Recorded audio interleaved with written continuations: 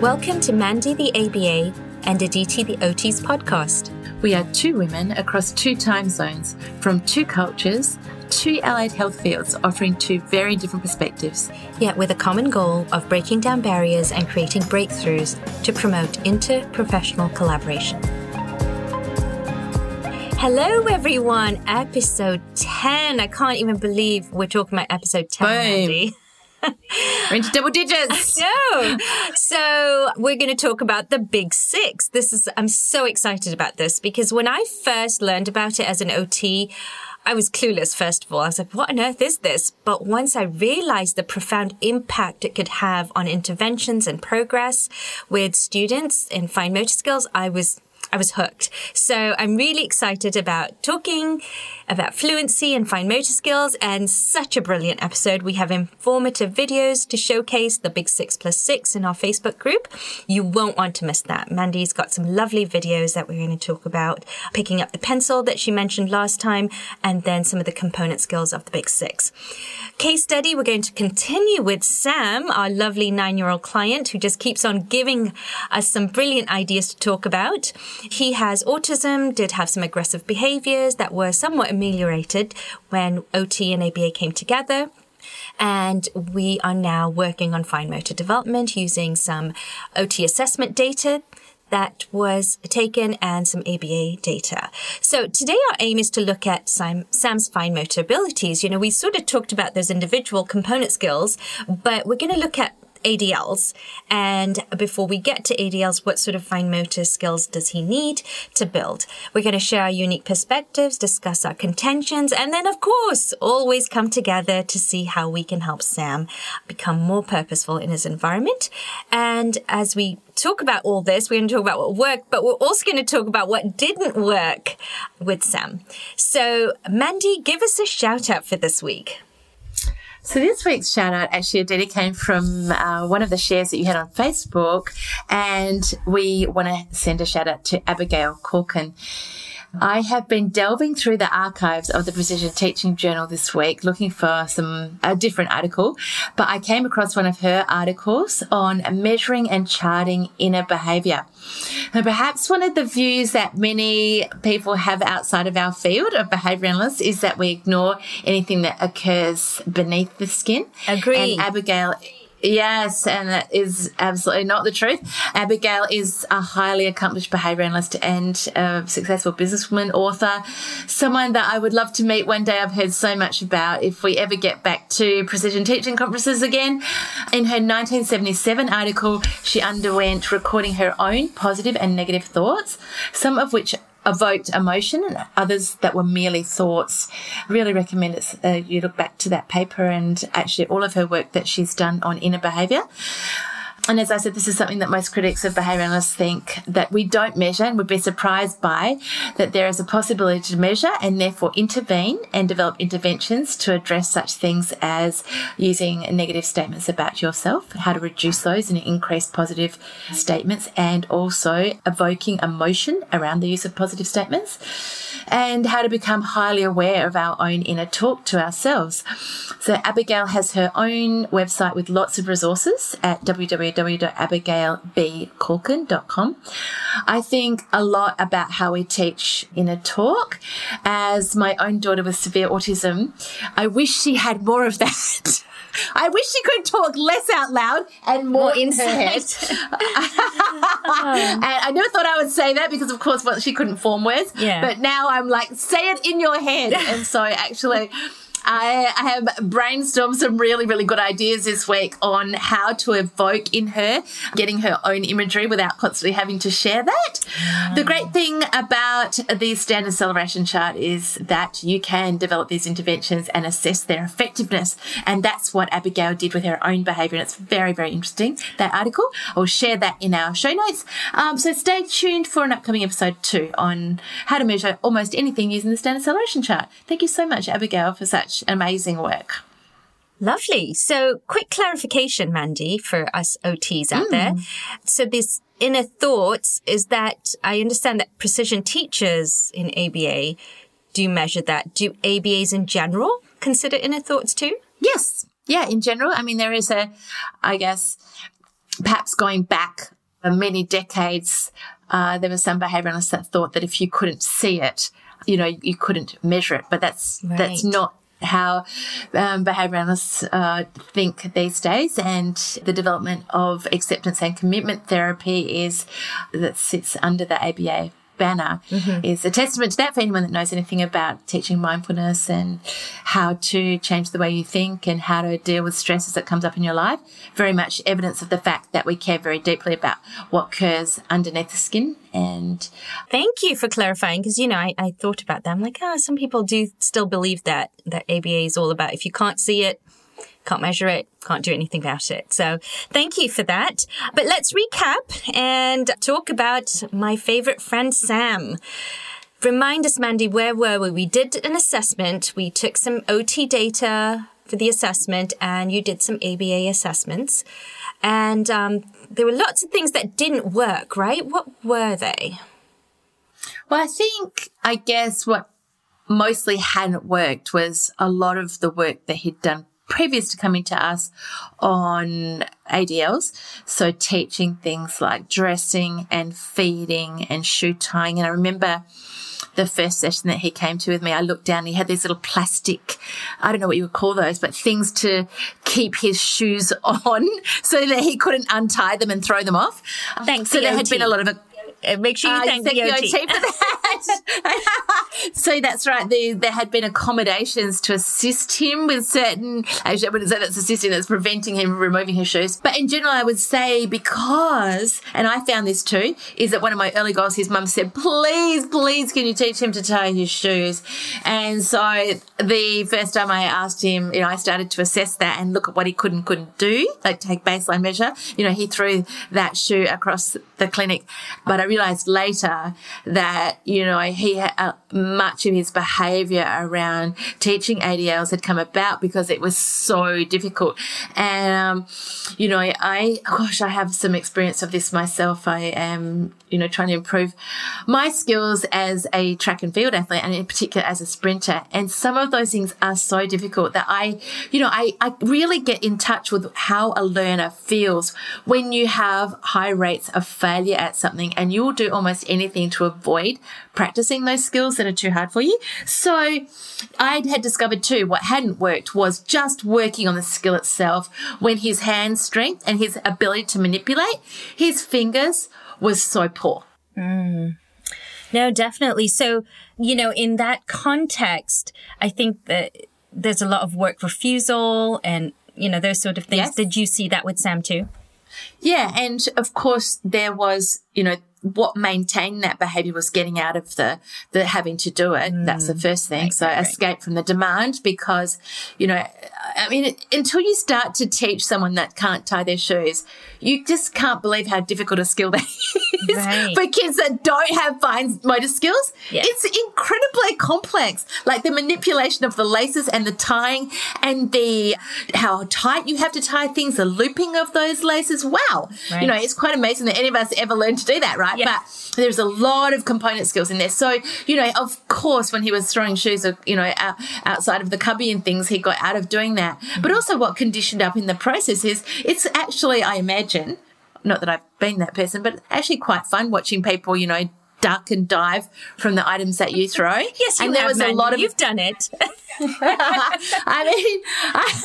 I guess in jest, I've thrown, paper balls at people and stuff. It's quite fun to watch people duck and dive. Mm-hmm. And, people were very scared of this beautiful little boy because he can inflict quite a lot of damage. And so people were tiptoeing around him, not putting too many demands on him. And he was, life was pretty easy for him, but there was a lot of things he couldn't do. So, what we did was we took baseline data on many of the component skills that look at hand strength and your ability to successfully engage in things like buttoning and shoe tying and feeding yourself, etc. So when I think about fine motor skills, at least in OT, and I think in ABA too, we both use chaining procedures, right, to teach fine motor skills and functionality. Yes.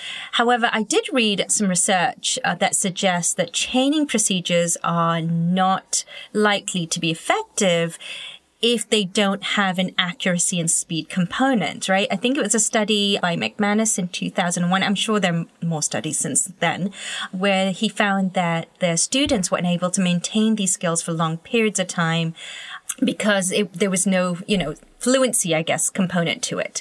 So in OT... because that's right, because many of these skills that you're teaching might only occur once a day. Right. Like you're only going to button your shirt once a day, or you're only going to practice that once a day.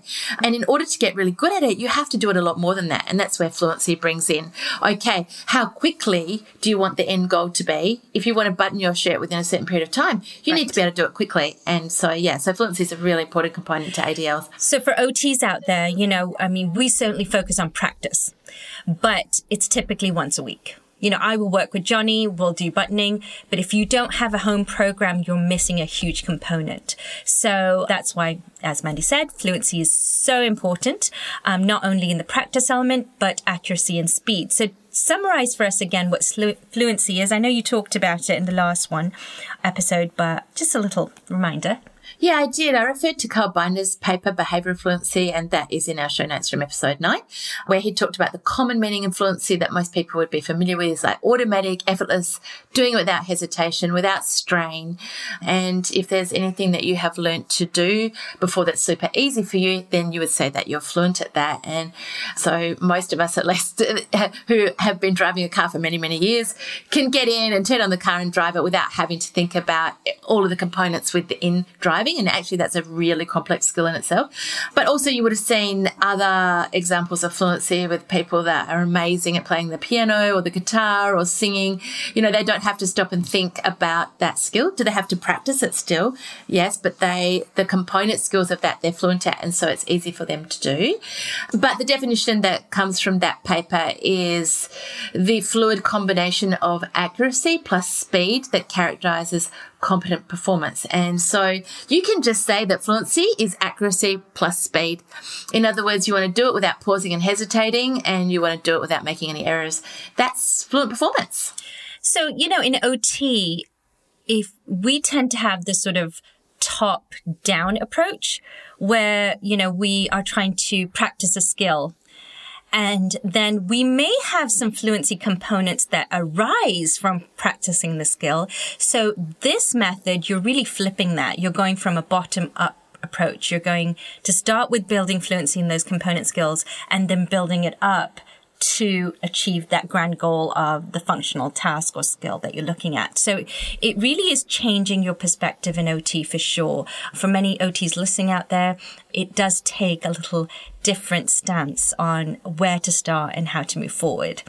Yeah, but I feel like there's a lot to share because you guys are really creative at thinking of ideas. Like just recently, one of the little girls that I had worked with for a long time, she has a lot of behaviour around she has to wear a blazer to school and a blouse. And I can't even tell you how difficult it was for her to turn over the collar at the back of both her blouse and her blazer. And so do you know what those things are called? Flip bands? Do you know what they are? Where you slap bands, are they? Yeah. Anyway, that turned out to be a really good skill for teaching her to press things out flat with her thumb, and she loved it as well. So, sometimes you can get really creative and go, what is the component skill that's making this really hard? What is it that's so easy for me to do? I can do it without thinking. What is it that's so difficult for her? Let's take that one thing and train it to fluency and then see if the high level skill gets better. And, sometimes if you talked a little bit about chaining there, Aditi, there is, behaviour analysts will talk about forward chaining and backward chaining or also assessing the components and seeing which ones you have and which ones you don't. So it's a matter of saying, okay, what's the whole composite skill? What's the whole skill itself? What are the components of each of those skills? And in behaviour analysis, we call that a task analysis. What happens immediately before the behaviour within that skill and after that causes the next step in that behaviour, like an antecedent and a behaviour and a consequence within each of those skills. Which parts can this learner already do and which parts are difficult? And how can we teach that to fluency? And then you can test that skill again at points in time once the components. So you talked about a top-down approach. Sometimes that works because, for instance, you can teach shoe tying. You can start at the beginning of, shoe tying where you start the laces, or you could backward chain it where you just teach the very last component of the skill, or you could train to fluency, the little bits in between that are difficult for the learner to engage in. So it can be, a forward or backward or a variety of teaching skills. But I really like the way you described it there, that if you can't do it without pausing or hesitating or asking for help, it's very difficult to ever do it fluently. Right. So what sort of fluency targets did you have with Sam? So on intake, we looked at, I really wish that I'd known about some of your hand measuring tools, which I'll now look into, but from our last episode. But we looked at squeezing different graded balls to see, and we have an aim for that, which is 200 on the balls that we use, 200 squeezes per minute. We looked at squeezing 2 different gradings of tweezers, one a whole hand tweezer and then pincer grip tweezers. We looked at the rate of picking up beans using a pincer grip and dropping them in a cup, and then doing that with tweezers. We looked at the rate of picking up and putting down pencil that I talked about before, and holding and also being able to pivot the pencil in hand. So we looked at a lot of different components of both that might be contributing to hand strength and also holding things back. And then finally, I get to it, on top of his handwriting assessment, we looked at the Big 6 plus 6 skills. And I'll say, yes. So did you look at, because when I think about from an OT standpoint, laterality, so basically that means, was he using 2 hands together fluently? Because that would be something that we would look at. Yeah, so for that, well, we did when we started to do shoe tying, he couldn't pick up both laces at the same time. And so we taught left and hand, like opening and closing pincer grip to fluency using left and right hand together. Okay. Because so sometimes in those skills, you're right, you have to use both hands at the same time. Right. Not very often. Like in handwriting, it's you're holding the paper and using your pencil. But it's rare that you have to use both hands to do the same skill. So I like what you're asking there, but yeah, the first time I saw that is when he went to pick up. He was definitely right hand dominant by the time he had come to us. So that would be, it's called bilateral integration when you have to use 2 hands, otherwise it doesn't work. Well, for a lot of ADLs, we require that. But also, do you assess crossing midline? Yes. Okay. Yeah, that comes into the Big 6 actually, in the way that I teach one of those reach drills, in that we teach to reach across the body. And so should we talk about the Big 6 then? Sure. So these are some skills that were developed within, I don't even know who I can attribute originally to those skills. If anybody knows, please let us know on the Facebook page. But anyway, there's been published studies on those now. And initially, I just knew about the Big 6, which are fine motor skills to assist in ADLs. And then there are the Plus 6, which are more gross motor skills to assist you manipulating big objects. So the Big 6 is reach, touch, point, place, grasp, and release. And the Plus 6 are push, pull, shake, squeeze, tap, and twist. So they are basically all of the skills broken down to assist you to manipulate objects, to move your fingers, to be able to do things like ADLs or play with toys or manipulate objects. And one of the really exciting things that has occurred with one of the learners that I work with, I'm currently working with a student that has autism and has an almost, at least when he presented to us, an almost complete lack of any form of play skills that would allow us to use something as a reward for teaching. Anyway, so we started by teaching him the Big 6. And all of a sudden, it was so exciting. He started manipulating objects and we were able to teach him cause and effect, which then reinforced him playing with things like, we had skills like pushing money into a money box and pushing cars down a track and playing with the toaster because he could push the toast in. So I wish maybe I will be able to publish this, but teaching him Big 6 plus 6 allowed him to start to manipulate objects so that he could learn cause and effect. So it has been amazing what's occurred for him. And now we have all of these toys we can use, maracas and he loves those. He actually loves our little tag teach clickers, which he couldn't push before. And then all of a sudden he got in contact with the cause and effect of pushing something and hearing a sound, or pushing something and seeing an effect, and also being able to push play on the iPad. So these skills showed up very, very quickly in play skills, which was really awesome, because then we had something to reward him for other different types of skills. Oh, yeah. And plus it increases independence and increases exploration, which is a huge component of human occupation. So no, that sounds brilliant. What other aspects what did the baseline measures look like for Sam specifically? Yeah.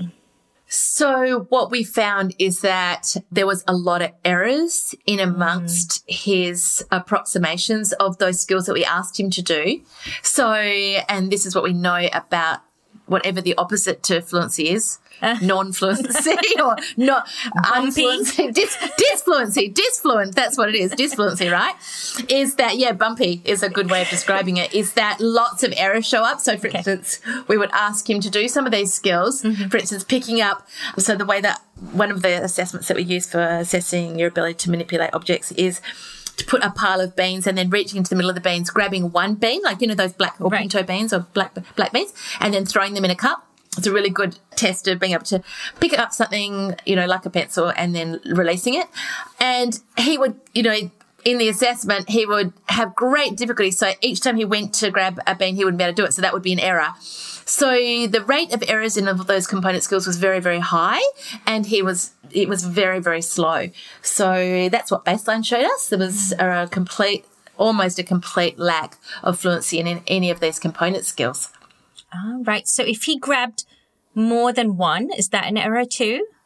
I would also count that as an error because, So it's like picking up one bean and throwing it. Yeah. So, okay. Yeah. It's a real skill in reaching into the middle of beans and picking just one, grasping it with enough intensity that also then releasing it. And so, that's two right there. That's a number of different big skills. It's the sort of, you have to reach out for it, then you have to grasp it. So reach is one big six skill, grasp is another, and release is another. So he was not able to do that easily. And of course that shows up in buttoning. Right. It shows up in shoe tying. It shows in cutlery, picking up cutlery, grasping it and then releasing it at the right time, or, manipulating the object. So, all of those big six skills were really lacking fluency. Well, actually also incorporate silently somewhat is the ability to squeeze with enough pressure. Yes. To pick up, which is a huge issue that we see. It's called muscle grading in OT, where, they can pick up things, but it's so light or they don't push hard enough. So that sort of encompasses all that. So what sort of aims did you, and did you, base it on published aims, or what did you use? So there are, because there's a number of papers, in particular the paper that I want to draw people's attention to, and I really hope I pronounce these names correctly. Sorry if I don't. Tawarek, I believe, a Siphon and Eshelman. I'll just call it Eshelman because I know him very well. So the Eshelman paper 2010 is a paper on the Big 6+6, looking at teaching these component skills to fluency to children with autism, and then how that impacted ADLs like putting on socks, buttoning, and other ADLs without any additional training in that area, but just teaching the component skills. And so that was the paper on which I drew my aims from. But if you search online for aims for Big 6, you'll find they generally lie depending on what teaching materials you use, because you have to choose how to teach these skills. We've developed our own materials for each of those skills, but that paper also identifies what they used. So the aims lie somewhere between 80 and 150 per minute. Some of our other fine motor skills go up to 200 per minute, but if you do it for a whole minute, your arm nearly drops off. Yeah. So, some of those skills you can only do for short periods of time. And so, this is, I guess, some of the clinical knowledge that builds up in the area of precision teaching is how long do you have to do this skill for and maintain it for so that it is mastered and you don't lose it over time. And there's a lot of work in the precision teaching field has been done on, for instance, 15-second timings versus 30-second timings versus doing it for a whole minute. So many of these skills you can get very fluent at by practicing just being able to do them for 15 seconds. Because if you think about, if the aim is 200 per minute, that's 50 practices of that skill within 15 seconds. It's a lot of practice, especially if the rate of error is very, very low. Versus, for instance, instructing someone to do it. For instance, okay, point to this object. So that's a good example, I guess, of a skill that I teach. One of the big 6 skills that I always start with our children that are doing early language work, and some of those kids on the spectrum. Your ability to point fluently to an object and identify it is critical to every other, goal that you're going to have within an ABA program. So sometimes we'll start with an accommodation, Aditi, where we have the child hold a block or a lolly or something so that they can actually, so that you can actually, because, they will have difficulty grasping their hand closed so they can point fluently. Mm-hmm. But ordinarily how we teach that skill at least is we will start with like a large circle with a black dot in the middle so the child knows where they have to place their pointer finger. Now, if you just say point to the dot, that's one practice. And if that, the first time they do that, that's an error. That's a very little amount of practice to be able to get, okay, point to the dot again. You need that child to be able to, repeat that task over and over again so that it's so easy and effortless that when you say point to bike, point to cat, when you're trying to teach receptive language, there's no effort in the formation of the point and the ability to easily identify the item. Mm-hmm. So we start with one circle and then over time we build up to, 6 circles, actually 3 on top and 3 down the bottom. And we go 3, 2, 1. Okay, point. And they have to keep engaging in the task. Sometimes we just start at 5 seconds and then we build up to 15 seconds.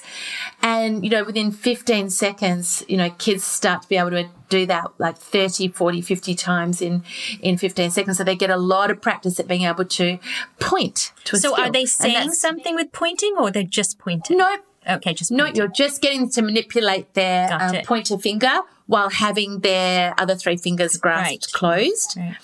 Because many of you who are out there who have taught receptive language will know the frustration when a kid reaches out with their whole hand to identify an item, but they're not actually pointing at the specific item that says, I'm identifying this one right here with my pointer finger, not my whole hand laying on it.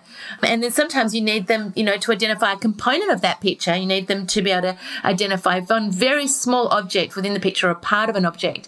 And so pointing is so important for so many reasons. And also it is the most important skill in terms of drawing people's attention to things in the environment. And, that is joint attention and being able to share something that's of interest to you with somebody else. And pointing is obviously culturally and a very important skill to be able to say, even if you can't talk, I see something that's of interest to me that I want to draw your attention to. So pointing is such an important skill within our culture. So I have a side question here for you. So I have a client who he's very good at pointing, but he has no awareness of his thumbs. So if I say, Johnny, show me your thumbs, he has no idea where they are or what they're doing. And this impacts his ability to do ADLs like, scissors, using a pair of scissors because he has no idea, buttoning. So could you use the same concept to increase awareness of his thumbs? Yeah. Is he verbal? He is.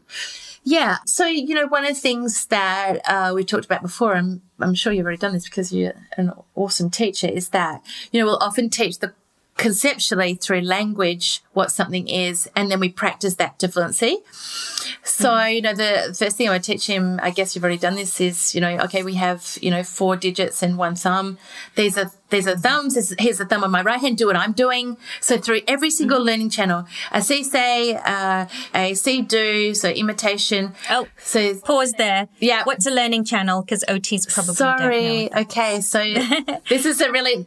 Gosh, with this, if we were selling precision teaching, this would be the lesson for it. So, one of the really important things that Og Lindsley brought to the teaching world is using plain English. And it was one of his, I guess, beliefs is that behavior analysis uses so much complex language and it scares people away. So the awesome thing about precision teaching is it uses plain English and it's really easy to understand. So one of the things that we have within precision teaching is what we call learning channels, which is what sensory input is this skill using and what sensory output is it using. If you are reading, that is a see, say, assuming it's out loud reading. If you are spelling, it's a hear, do. If you are reading silently, that's, we call that free because it's thinking, or that's a free think. If you are, what else? If you are, say, imitating, that's a see, do. If you are following an instruction, that's a hear, do. So the learning channel is the sensory input and the sensory output that skill requires. And I think very frequently people say, oh, he's a very visual learner or he is auditorily strong. So they're talking about that learning channel is very strong in that learner. It doesn't mean, actually Dr. Behrens has a very good article on this, that, about learning styles, that styles are good for fashion, but not in learning. It's just that a child might be stronger in one learning channel, but the other hasn't been trained as frequently. And so that's what a learning channel is. So for skills that you want to be not under the control of somebody's instruction, they are like, we call that free do. So all of those big skills are free do. In other words, go ahead and point and keep going until I say stop. And the kid keeps pointing. So it's what we call, because we use the term, it's a free operant. It's only dependent on one instruction to keep engaging in the behavior. And there's lots of behavior that shows up like that in life, because you don't want a kid who needs to button up all the buttons on their shirt to be dependent on you saying, okay, button the button, button the button, button the button. You want to say, okay. So that prompt dependency. Exactly. And, that's where some precision teachers will say, in discrete trial instruction, the learner is constantly prompted to do something. In free operant instruction or, fluency-based instruction, the instruction is given once or the expectation is raised once, and then the learner engages freely in that. And it gives them a lot of opportunity for a lot of practice without any prompts. Brilliant. So going back to my client, Johnny, who has no awareness of his thumbs, sorry, what would I do? Give me some thoughts there. Well, I really feel like I'm telling you how to suck eggs here, Aditi, because I'm sure you've tried these things. But if I had a learner that presented in that way, I would do a lot of concept instruction around hands and the names of the hands, and then practice that. So, and actually we do this a lot. We have in our program a music literacy program, and in your program you have to be highly aware of your hands to be a really good pianist. And so we do a lot of work through identifying, first thumb, first finger, second finger, third finger, fourth finger, right hand, left hand. And I'm just thinking that some of those materials would be super, super useful to you, because we have flashcards as well. But also we start with an oral review and go, okay, we're going to hold up both of our hands. This is my right hand, this is my left hand. Do what I'm doing. Yeah. Hold up your left hand, hold up your right hand. What? Really good. Which hand did you hold up? Which hand am I holding up? Now I'm holding up my thumb. So which am I holding up? My thumb. Can you do that? Now you can prompt it for him if he can't do it. Am I holding up my thumb? Yes. Are you holding up your thumb? Yes. What about now? No, that's your pointer finger. And I would do a lot of concept instruction, assisting him to be able to identify that and recognize it in both himself and you as well. And then you could do fluency in terms of, putting your hands down like you would play the piano. Okay, press your thumb in, press your forefinger in. Which finger am I pressing in? Which, into the table. Right. Do what I'm doing and imitate. And then, so that would be the concept instruction. But then, a lot of fluency in terms of, how he has to manipulate his thumb. So thumbs up, thumb down on right hand and left hand. That's kind of what I did. I didn't do any concept instruction. I did more thumbs up and down. And then, just to clarify for OTs out there that this, you may think, well, I did teach him how to use scissors, and you may think, well, if he knows he's functional, so does he really need to know this? Well, he does, because again, that generativity is what this will bring, where he can do other things that requires them without instruction for that activity. Also, I imagine it makes a difference in handwriting, recognizing your B's and D's, left and right. You know, it can also be a component skill for that. So I can see how it would be really helpful. Yeah, and it's but also I'm going off topic sorry, here. it's also a big component of pincer grip, right? Being able to press with your thumb. pressure into your thumb. So yeah, but you know, interestingly, he knows how to do all that because he was taught the pincer. Mm-hmm. You know what I mean? But he was never taught, because there's really not much you do just with your thumb. There's really not much out there. So I think he was never taught that. And so he never, anyway, I'm going down a rabbit hole here. Let's go back to Sam. So Sam, where are we at with Sam now? Okay. So, we still have so there's 12 skills in total, and he already had a couple of them that he was quite good at, and I didn't think was any benefit. But we have now, the way that we train them is we train one at a time. And once he hits aim on that goes into retention. We still check that like every second day to make sure that he's still hitting those aims. But guess what? What happened was all of those skills started showing up in his shoe tying. Woohoo. And so many of those things have to be used with both within shoe tying. It's a left hand, right hand component skill. So we trained the right hand, and then we checked the left hand. And if the left hand needed additional training, we trained that separately, so that when he came to pick up the laces in his shoes, all of a sudden he could do it with his pincer grip, because all of those component skills were so much stronger. So, wow. Yeah.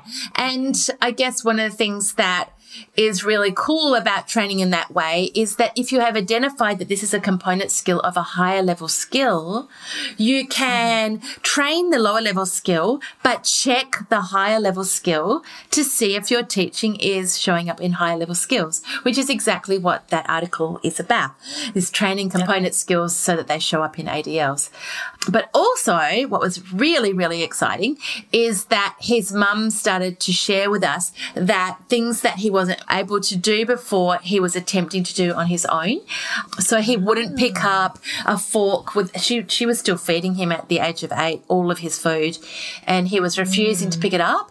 But all of his ability to scoop food, to stab food, all of those things, she noticed that he was much more prepared to engage in it. He would never open his school bag, but be able to open his school bag before. All of a sudden he was getting his own water bottle out. So that's that kind of, in the last episode we talked about RESA, these tests when we train to fluency, what happens. And this is what happens because those component skills are so easy, they start showing up elsewhere. So they started showing up in being able to get his own water bottle out, being able to open his own water bottle without asking for help, being able to get things out of his bag. And also, even, I guess one of the most exciting things that happened is he was able to start manipulating a PS4 handset, which I know for most parents out there would go, oh, that's not a good thing. No, that's brilliant. For us, he could, for the first time, start to learn gaming and really got in contact with Minecraft on the PS4. And both left and, obviously it's quite complex, right? You have to use your left and right hand in one of those those handsets. And so all of a sudden we were able to teach him how to build, and that really developed a lot of rewards that we could use after that. So I just can't rave highly enough about the Big Six for component skills of therapy for early learners, to teach ADLs and feeding, independent feeding, and then, all of those things that kids need to be able to manipulate, like toys and other objects. But all of that stuff started to show up for him. Well, just FYI, I'm rubbish at PS4 or any of this things. So we might need to put you in a program. I know. I think I need the Big Six. I think we should advertise that. But anyway, that's brilliant, because what you're really telling me, if I was to summarize it all for the OT audience at least, is that engaging in the fluency building of the Big Six really enabled Sam to access his environment, engage in his environment, access socialization, and leisure skills, independent skills. I mean, it's so profound that engaging in this fluency component skills can really change, how a student engages with their environment. And that is the core essence of OT. What we want is independence for our client to live how they want to live. So I can see how this embeds perfectly into our scope and sequence and scope of practice. Yeah, absolutely. The other thing I wanted to add is from a neurological standpoint. When you're practicing something to fluency, it makes a neurological change in the brain. Yes. So we read about when you practice something that it's myelinization of those neurons, and that enables the transmission to go much faster between neurons, and that's what enables you to be fluent at something. And the nice thing about that is once they're built, it doesn't go back.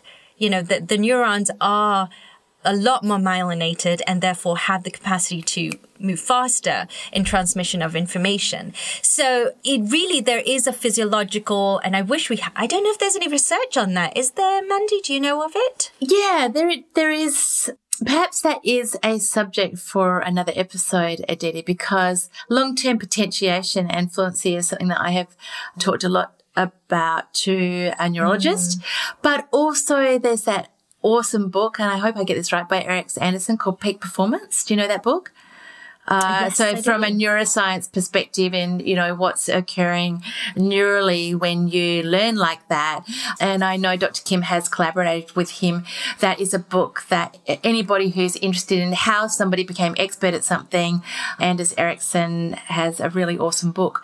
What he learned, I think, from Dr. Kim was what happens when you don't. So, for instance, a lot of people that get really fluent at things is because they're highly motivated to learn. For instance, like people that learn to play the piano or the violin fluently or become elite sports people. He was very used to working with those populations.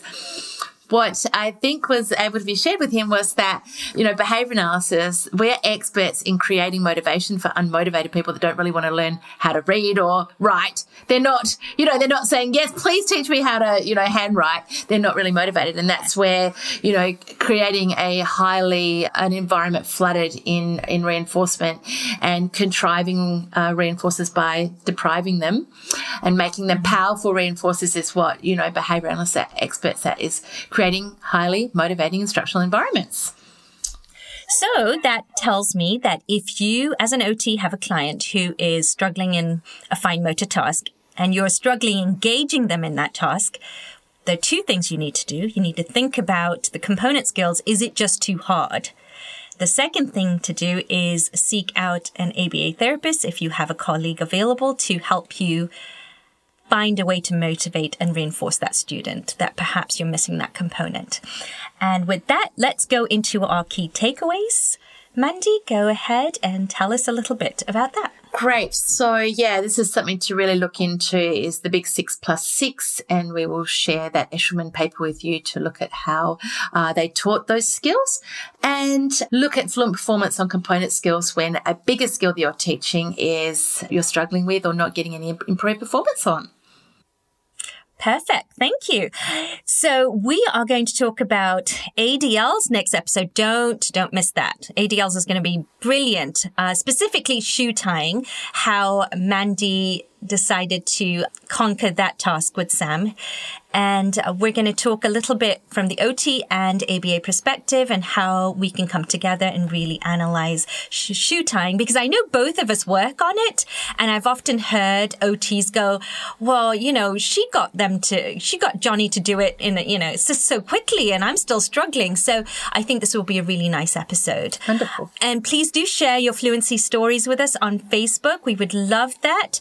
And do we have aims, Mandy? I wanted to make sure. Yeah, I'm going to put a link in. Rick Urbina has published some aims on many different skills. He also has a book that we can refer to that has a lot of published aims within there.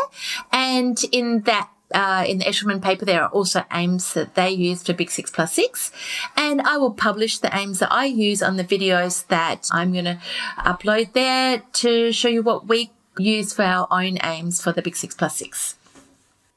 Brilliant. And lastly, I wanted to share that I do have a course on my website, dradititheot.com, that goes into all the foundational skills that students need for fine motor skill development. It starts with anatomy, physiology a little bit, and then just a developmental sequence of fine motor skills that might be helpful. Also has a few fluency videos, specifically more for OTs who may be interested in how to build fluency into their sessions. So that is available on my website in case anyone is interested. And the exciting news is we will be doing a deeper dive specifically on the Big 6 plus 6 because it's so powerful and profound, and every therapist should have knowledge of it. So we will share details with you as we move along. Please do contact us on Facebook and share your opinions and thoughts. And remember, the most valuable resource we have as therapists is each other. Without collaboration, our growth is limited to our own perspectives. So #collaboration over competition. Until next time, bye-bye from the Windy City. And hooray from down under.